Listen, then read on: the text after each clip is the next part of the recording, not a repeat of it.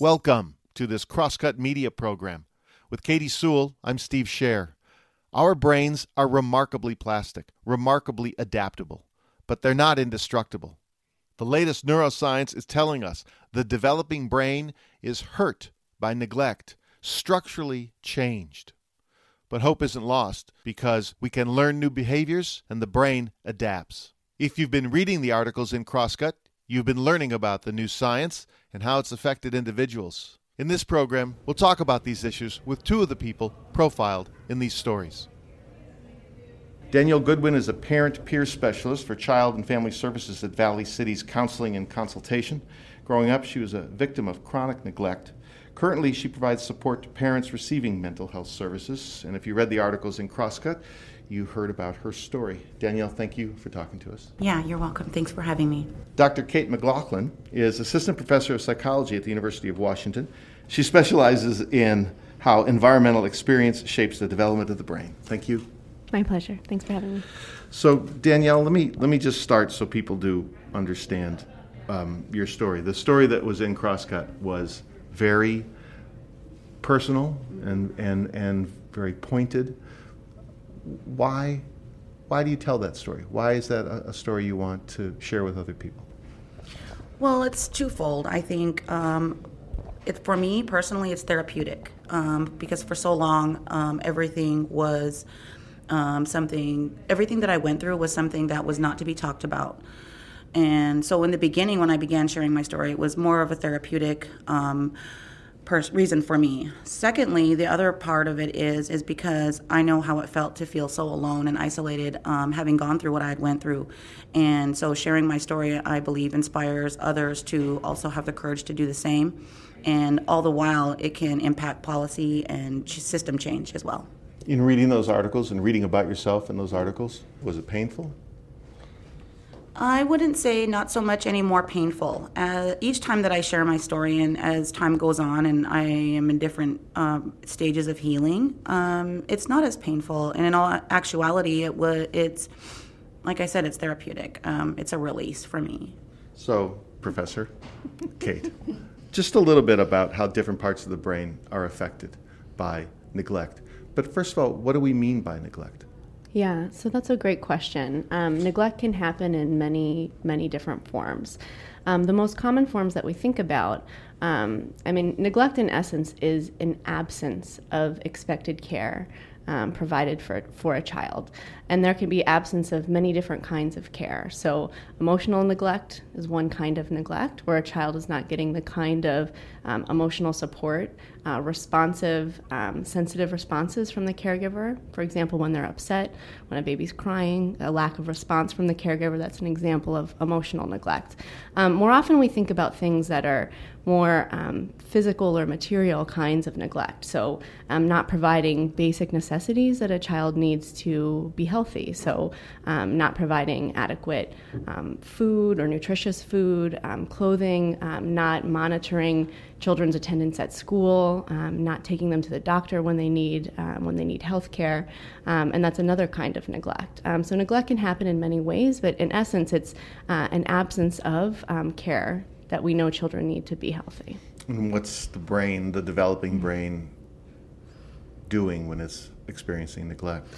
Yeah, it's a complicated question, and I think that increasingly, much of the research that's happened previously on how sort of adverse environments impact brain development is really focused on experiences involving trauma, right? The presence of abuse, the presence of threatening experiences, things that are very stressful, very acutely fear-inducing.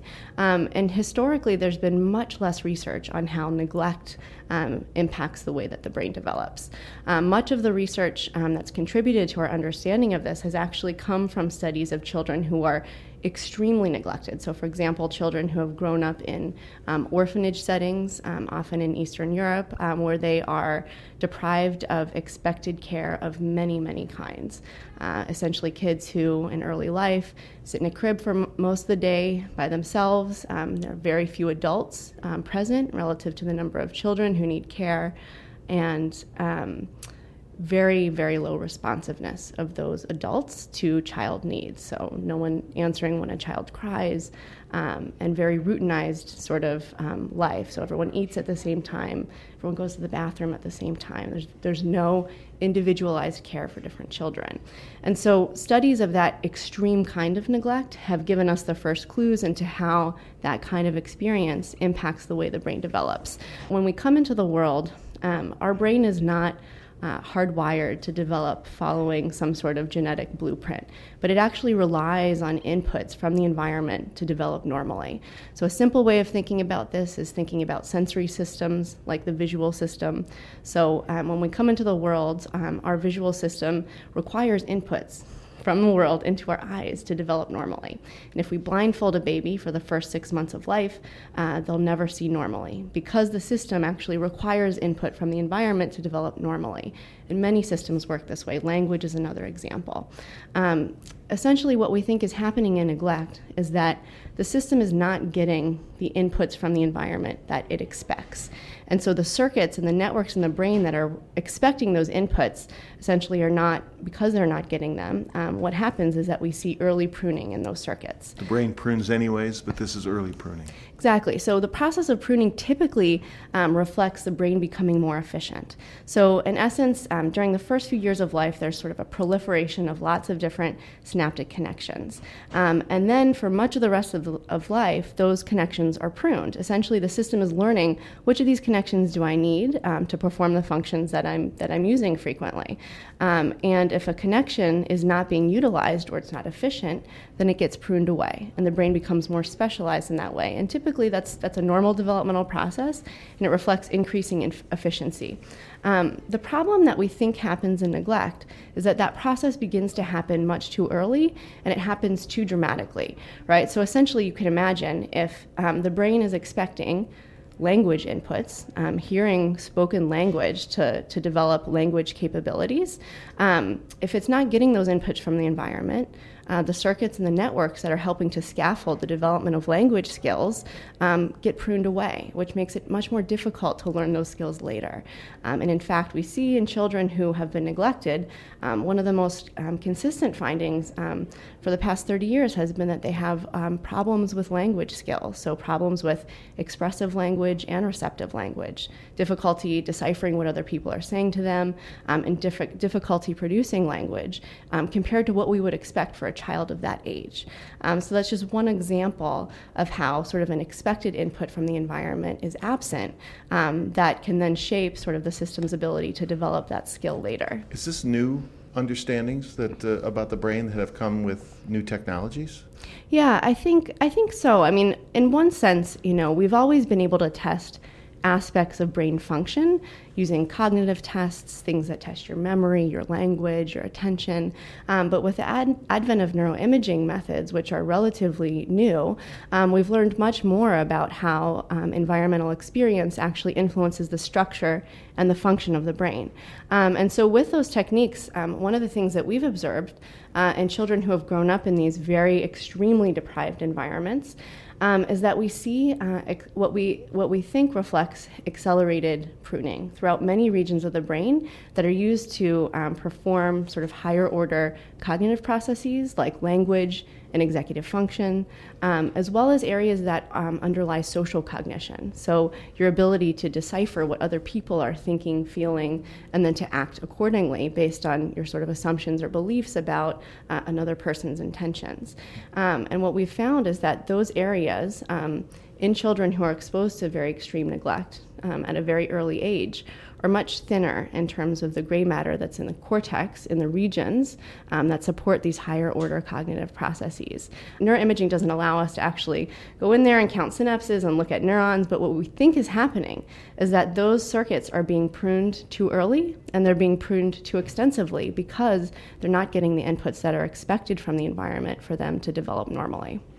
Now, Danielle, how much of that, so that's very high level science, how much of that just rings true to you as you were growing up, that notion of interaction, that notion of neglect? Yeah, a lot of it rings true, actually. I believe in my early infancy, I did have the interaction, but because I come from such a long line of dysfunction, and the environment around me was so volatile, was so unstable. There was constant moving, constant change in caregivers, and so on, that does really ring true. And then when Katie, what you were talking about, the perception that the neglected person or whatever child would have at what they're looking at, and the other people's intentions, that's something that I still to this day need to work on. Having PTSD, I may perceive a threat when there is not actually one present. And so it's really a lot of work for me to decipher, and it takes a lot of extra time and grounding and being mindful and relying on my natural supports and things like that to kind of give me that extra input to understand, like, okay, is this an actual threat, or am I just internalizing this and feeling like it is? So it's a challenge. You know, just because you mentioned that on PTSD, let's mention that that's another thing that we are learning about the brain, that PTSD is something that doesn't just affect soldiers or people involved in great trauma. It's something that happens ongoing. How did you come to understand that that was something you were affected by? Interestingly enough, I learned more about it after going to therapy and things like that, but through my job. So I feel like my job is actually a blessing in disguise, because I've gotten the opportunity to receive training, clinical training on PTSD and various mental health issues through my position at my job at a mental health agency. So with that, I take that information and I'm like, oh, okay. So it's helped me I don't want to say labels, but it's helped me really identify areas that I am familiar, that I struggle with. And, I was diagnosed with PTSD as well. But in the article, it talks about the work you had to do, the conscious work you had to do to gain control of your life, to gain control of your children. That's a very conscious effort. There's an interesting thing. A change in behavior reflects a change in the brain.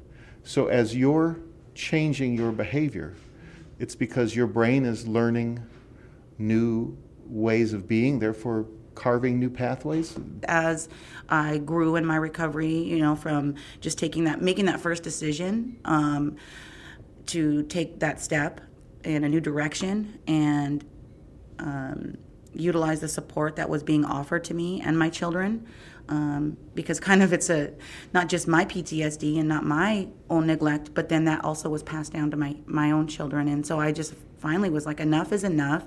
This has got to stop. It just came to a point where I wanted more for myself and my kids. Just that notion that a change in behavior reflects a change in the brain. Is the brain that plastic that it can start to rewire itself? Oh, absolutely, absolutely. In terms of thinking about PTSD, I think that this is a great way of thinking about how changes in behavior can ultimately lead to changes in the brain and changes in brain function as well as brain structure. So what we think happens in trauma exposure, which is, trauma has been studied a lot, both in the context of combat veterans, for example, but my lab has started to do work on the neuroscience of child trauma. So what happens to the brain after kids are exposed to things like physical and sexual abuse. And what we see, and it sounds like this really resonates with your experience, is that regions of the brain that are responsible for detecting threats in the environment, including a region called the amygdala, become much more responsive to cues in the environment that could signal threat. So the idea is something really dangerous happens to you, right? And regions in your brain that are basically specialized to identify salient things in the environment, things that could have significance for your survival, become essentially on high alert. Yeah. And they become much more likely to respond to things that a person who hasn't had this experience might find to be neutral or not potentially threatening at all. And then we also know that regions of the brain that help to modulate the amygdala, so regions in the medial prefrontal cortex that help to kind of dampen that amygdala response, particularly once you've been in situations, similar situations that you've learned are safe, right? So the more you encounter a particular stimulus and you see that it's safe, this region of the brain helps to say to the amygdala, essentially, it's cool. everything's all right. You don't need to be scared. And we also see that the connection between those two regions of the brain becomes disrupted in people who go on to develop PTSD, right? So that part of the brain that helps to calm the amygdala essentially is not doing its job very well. But the way that we treat PTSD, and I'm not sure if this resonates with something that you experienced when you saw a therapist, is by essentially having people go over and sort of relive the traumatic things that happened to them, right? So to allow kind of the emotions and the feelings to get aroused in a situation that you know is safe, which is being in a safe place with somebody who is trying to help you. And repeatedly doing that sort of helps to facilitate the connections between this region of the brain that helps essentially tell the amygdala that things are safe. It's no longer threatening. When we see that over time with treatment, the amygdala becomes less responsive. So that pattern of hyperreactivity that we see changes. And that's really a function of changes in behavior, right? This is something that you did behaviorally, talking to somebody else about your experience in a particular way that can have downstream effects on how the brain is functioning. So that's sort of a long answer to the question, but absolutely. And we think, in the field of clinical psychology, right, that the process of talking heals the brain. And we're beginning to learn, with the advent of neuroimaging, exactly how that process happens. So you did that work in counseling, but also, I guess, just with the man who became your husband as well, right? He was on the same path, a little bit further along. Mm-hmm. Yeah, that's right. I did do therapy, which obviously was court ordered, but it was very helpful. And at this point, I was willing, so that was very helpful. And of course, my husband was the first person to really reframe what had happened to me, to give me a new way of thinking about it. He also was a trauma survivor, so. And a lot of the things that he would do too is, remind me, like, it's okay, like, you're safe. I'm not them people, and so really verbalizing for me, because he could see that I would get tense in certain situations. But also I would like to add too that I had a community of people really reach out to me. So I belong to a really supportive church, and I had women reach out to me and really provide those missing pieces from my childhood or, throughout my life. So, various people just reaching out to me and providing that motherly role, providing that supportive listening and feedback, and just really being there for me, which I believe has done a miracle in my life. And that's what you're doing for other people as well, right? And that also helps for your own learning as well as for theirs. Is that right?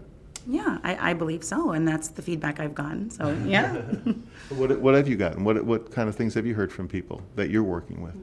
I've been told that I'm very supportive, that I get it, So I work with parents who have been through similar experiences as myself and are struggling to, it varies from parents who are having difficulty bonding with their children or understanding the children's behavior.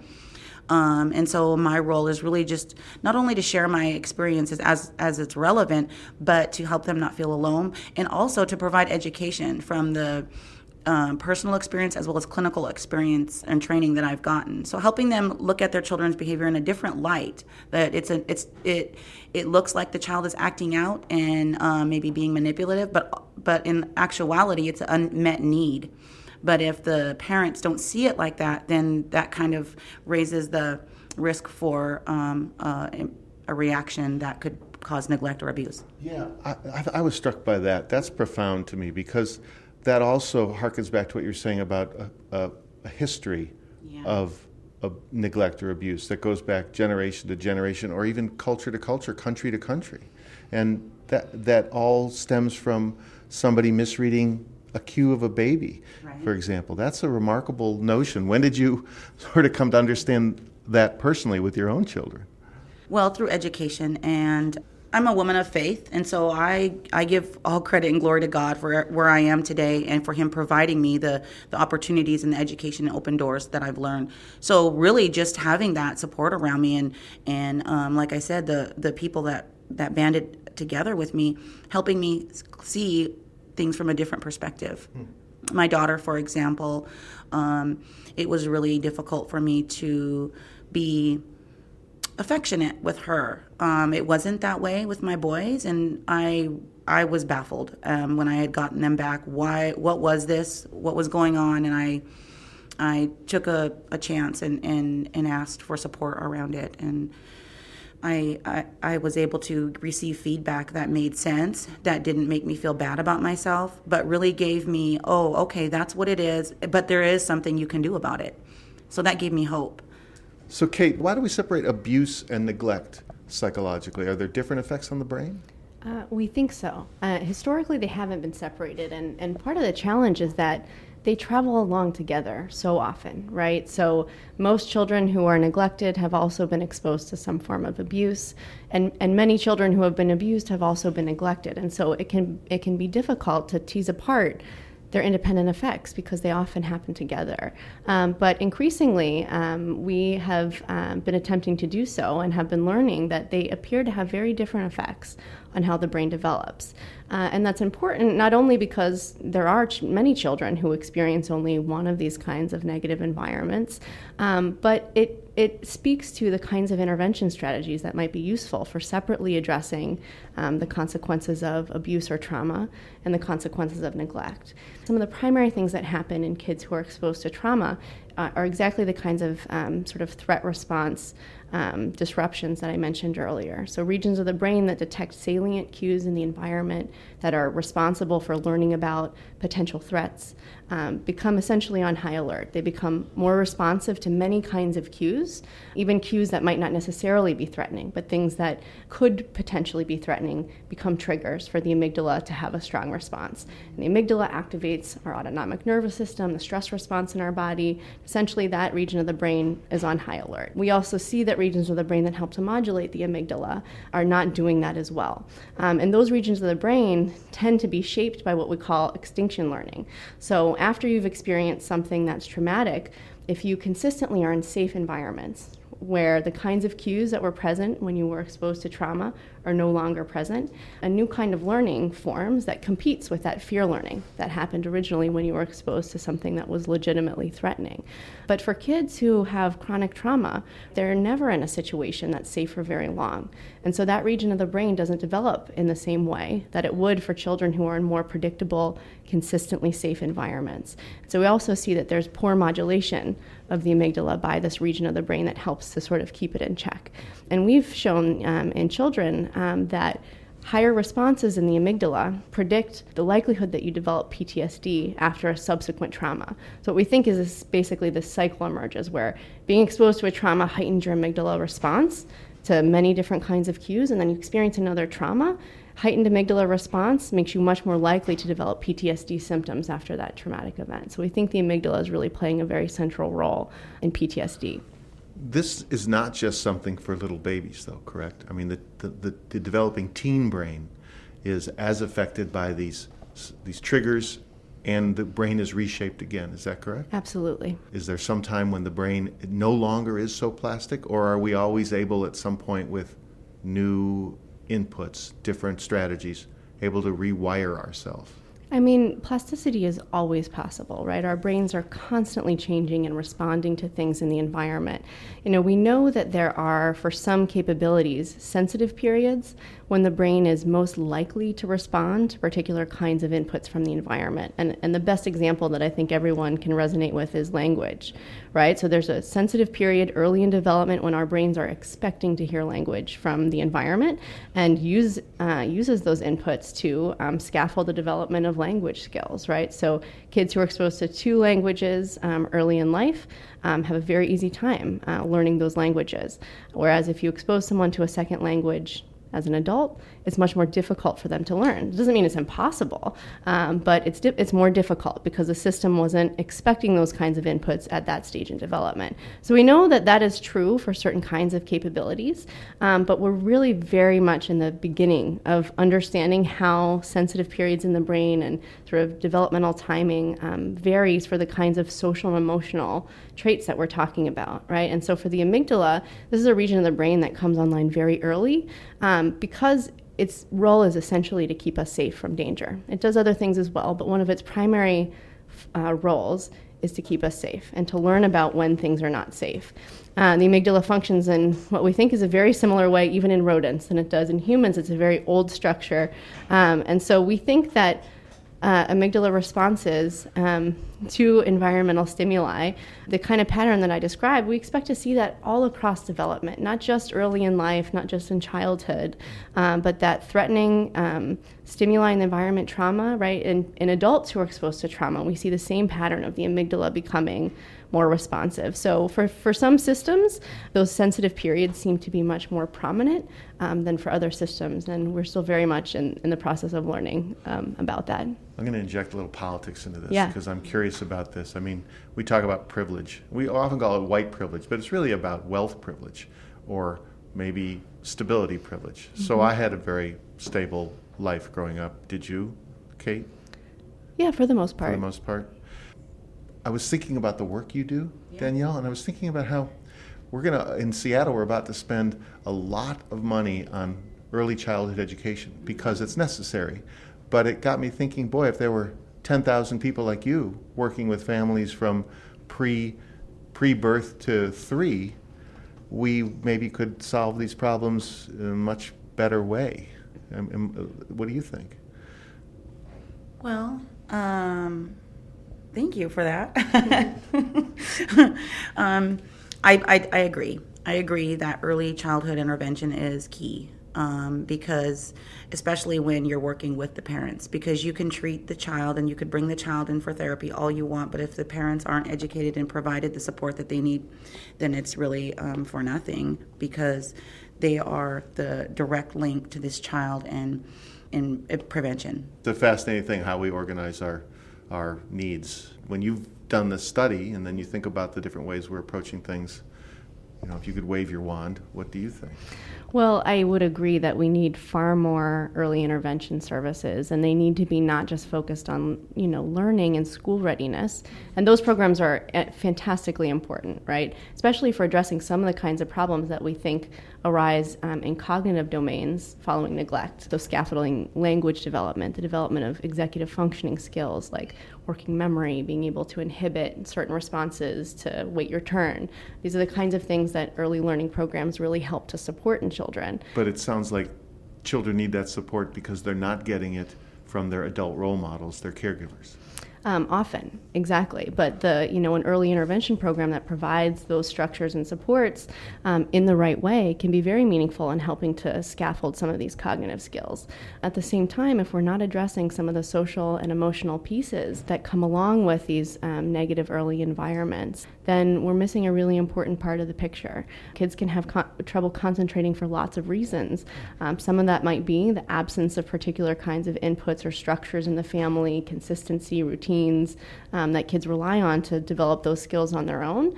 But they also could have trouble concentrating because they have learned that things are really unsafe and that you need to pay attention to your environment all the time to be sure that nothing dangerous is going to happen. So focusing on a school worksheet or an activity or a game can be really difficult because of this vigilance. Oh, I was just going to add to that too, and also basic needs aren't met. So back to the social structure and things like that, not just only focusing on the early education, getting them ready for school, but helping our community be able to meet these basic needs. So if you're hungry and you haven't got breakfast and you're not going to get dinner and lunch is the only thing that you're going to get because you are in school, then probably it's going to be difficult to focus on this test because you're so hungry or you're concerned about, well, is mom going to be home or who's going to be there when I get back? So I agree with that. That was a big deal for me as a kid.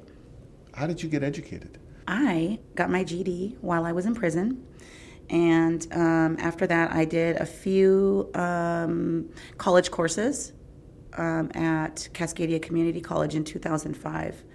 But really, that's the only education I have. But all through your teen years, you were on the streets.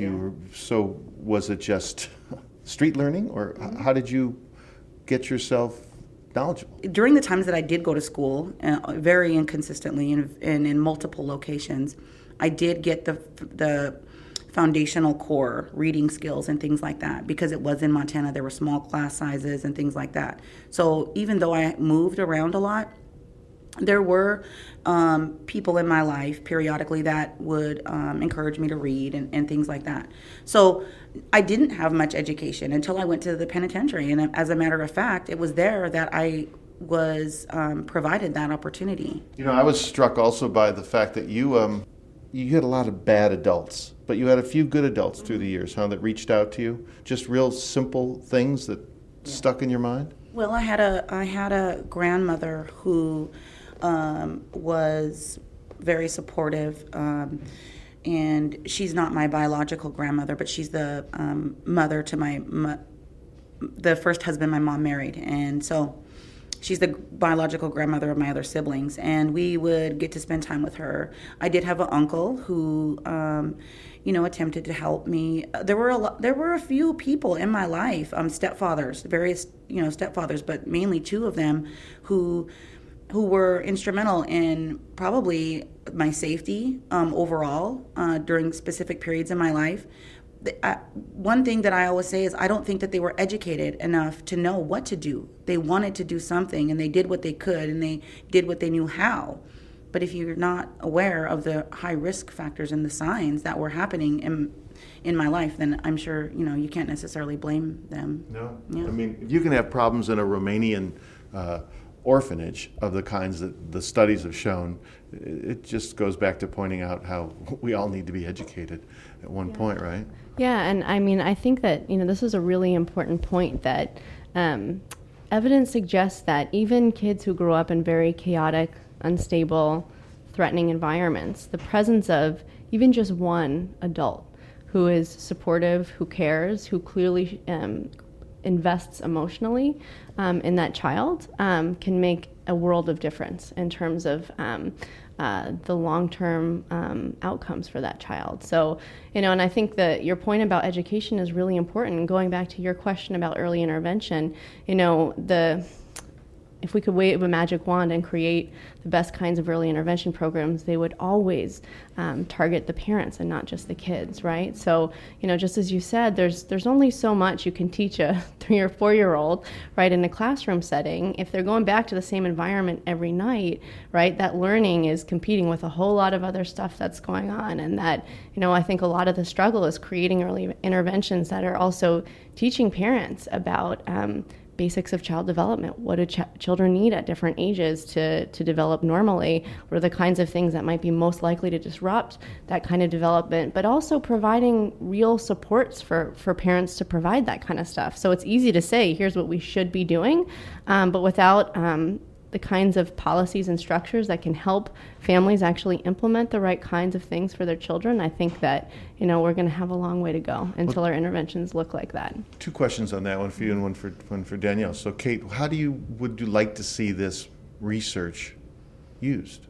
Ultimately the goal is understanding exactly how particular kinds of environments might disrupt the way that the brain develops normally, with a goal of better understanding what does the brain need, what does a child's brain need to develop in an optimal way. And if we understand that, if we understand the kinds of inputs from the environment that are necessary or important for shaping healthy brain development, we can do a better job of providing those things in our interventions, whether they be interventions just with the child alone or interventions that happen at the level of the family.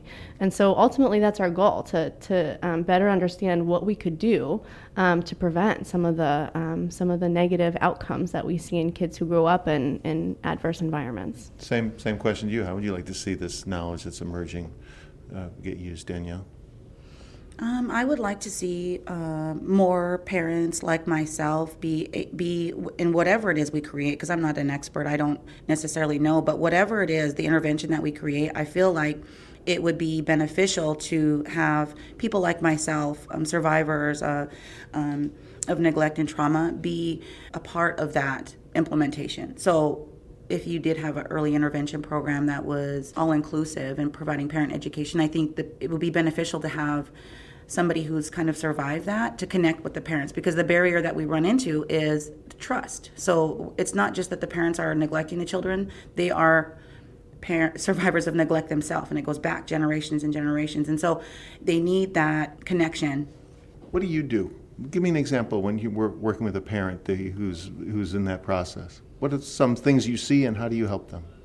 Well, I do a lot of reframing. So I might have a parent who does a lot of labeling the child, or they may become easily frustrated. And so one of the things I do is really validate their feelings for them. I validate that that's a very frustrating behavior. I understand that.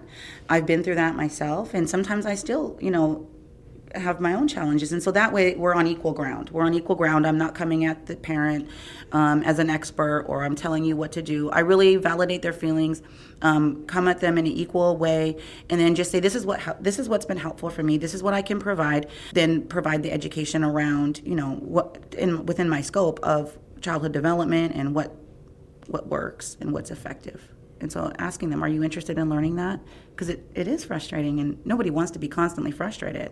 And then the other piece of it is talking with the parents about what was helpful for me and what I realized, that it wasn't necessarily only the child's behavior, but that I had my own stuff that needed to be dealt with in order for me to be a better and effective parent, that is what needed to be addressed. And then once I was able to work through those challenges of my own, I realized that my responses became more positive. Is there anything in particular you're most proud of in that aspect of your relationship with your daughter, for example? Yes, I'm very proud that as of today, I feel connected to my daughter. I believe my daughter feels connected to me, and that was a long road. Yeah, it was. And so I'm very proud of that. I'm very proud that my children have been home longer than the time that they were in foster care. And so I'm noticing that their responses are not as intense, because when they first came home, I believe their amygdala was responding. And so, for example, a vacuum cleaner or a sudden sound, they're a little jumpy, So those types of things I've noticed decrease. I'm very proud that my husband and I have provided a safe and stable, consistent environment for our children, and that they're doing well and they're thriving. When you say connected, you mean a real physical, emotional connection, something that you had felt lacking in yourself and in your mother. I mean, you mean something deep, yes? Not just, we're connecting across the table. Yeah, I do see a lot of resemblances in my daughter. The other day I was looking at her and I was just amazed at how much she looks like me when I was her age. And I was just looking at her and telling her how beautiful she was. And I said, Naomi, you're so smart. And just telling her these positive things. And I feel a stronger connection. I'm not saying that I don't have more work to do. I think that it's a consistent journey.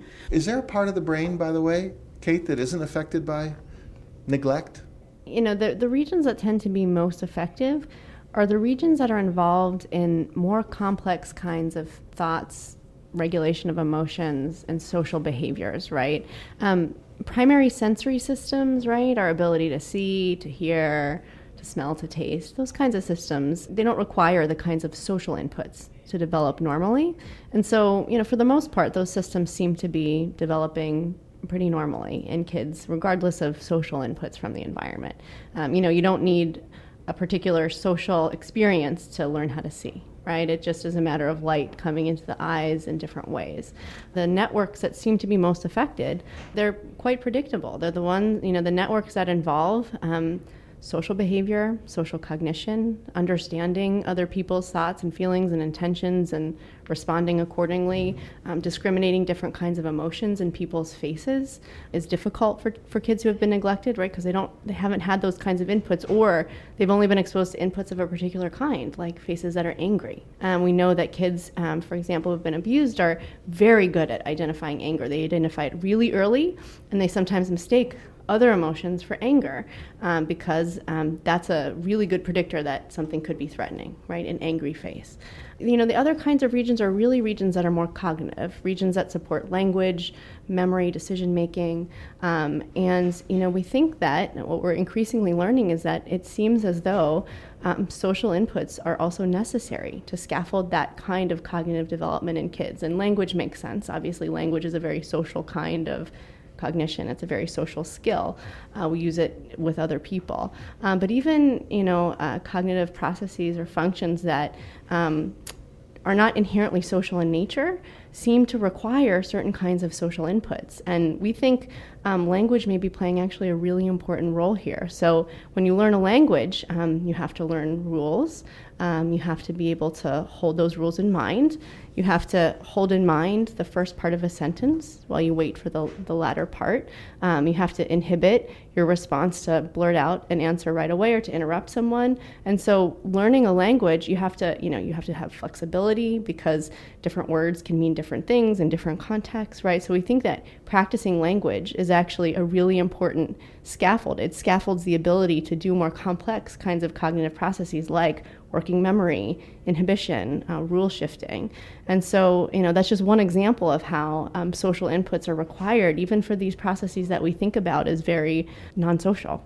We used to think of ourselves as pretty determined beasts, and now, as you're telling us, we're plastic, and we can learn, adapt, and grow. Is there any evidence that says the neglected brain won't catch up with their peers, won't heal over time? Not at all. I think that the most important message is that, something we've learned by studying what happens when the environment is not particularly conducive to normal development is that the environment has remarkably powerful impacts on the brain and the way that it develops. And in a similar way, we know that positive inputs, supports, and structures can have just as meaningful an impact on how the brain is developing. And just a very brief example, even in kids who have been exposed to really the most stark deprivation that you could imagine, the kids essentially growing up in a crib by themselves with no one taking care of them. In the study that I've been involved with, some of those kids were removed from these orphanages and placed into high-quality foster homes. And this is not what you think about when you think of foster care in the U.S., which can vary widely in terms of its quality. These were families that were highly screened, selected, trained in how to be responsive, sensitive caregivers to these children. And we see when we look at their brains several years later, when the kids were around 8 to 10 years old, the kids who got placed into that early supportive environment have meaningful changes in the brain compared to the kids who weren't. So even after a very extreme negative early environment, we see remarkable plasticity. So these kids have greater white matter connectivity. White matter is the part of the brain that connects different regions together. It helps us build complex networks, do more complex kinds of processing. And we see that the kids who got placed in those supportive families have significantly more white matter and greater connectivity than the kids who stayed in the orphanage for a longer period of time. So, first, change is always possible. And second, we think that positive environments have just as meaningful, if not more meaningful, impacts on how the brain develops than negative ones.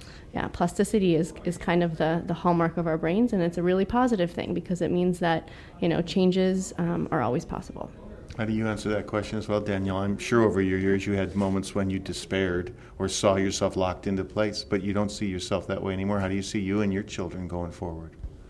Oh, I have a very hopeful outlook on my life and my children's lives, as well as my husband. We're all survivors, and so I'm living proof, as they are. We all, as a family, are living proof that things can and do change, and that there's hope. Despite whatever it is anybody has gone through, no matter how ugly and devastating, that things can be provided as interventions. There are things that can help you. I feel very hopeful going forward. I look forward to everything that I believe God has in store for me and my family, and I would love to share that with more and more people. You can read these stories about Danielle, Kate McLaughlin's work, and some of the other folks that were interviewed at crosscut.com. Danielle Goodwin is a parent peer specialist for child and family services at Valley City's Counseling and Consultation. Dr. Kate McLaughlin is assistant professor of psychology at the University of Washington. I thank you both for talking to us. Thank you. Thanks for having us. Thank you for listening to this Crosscut Media program. Support for this reporting comes from the Giddens Foundation. With Katie Sewell, I'm Steve Scher.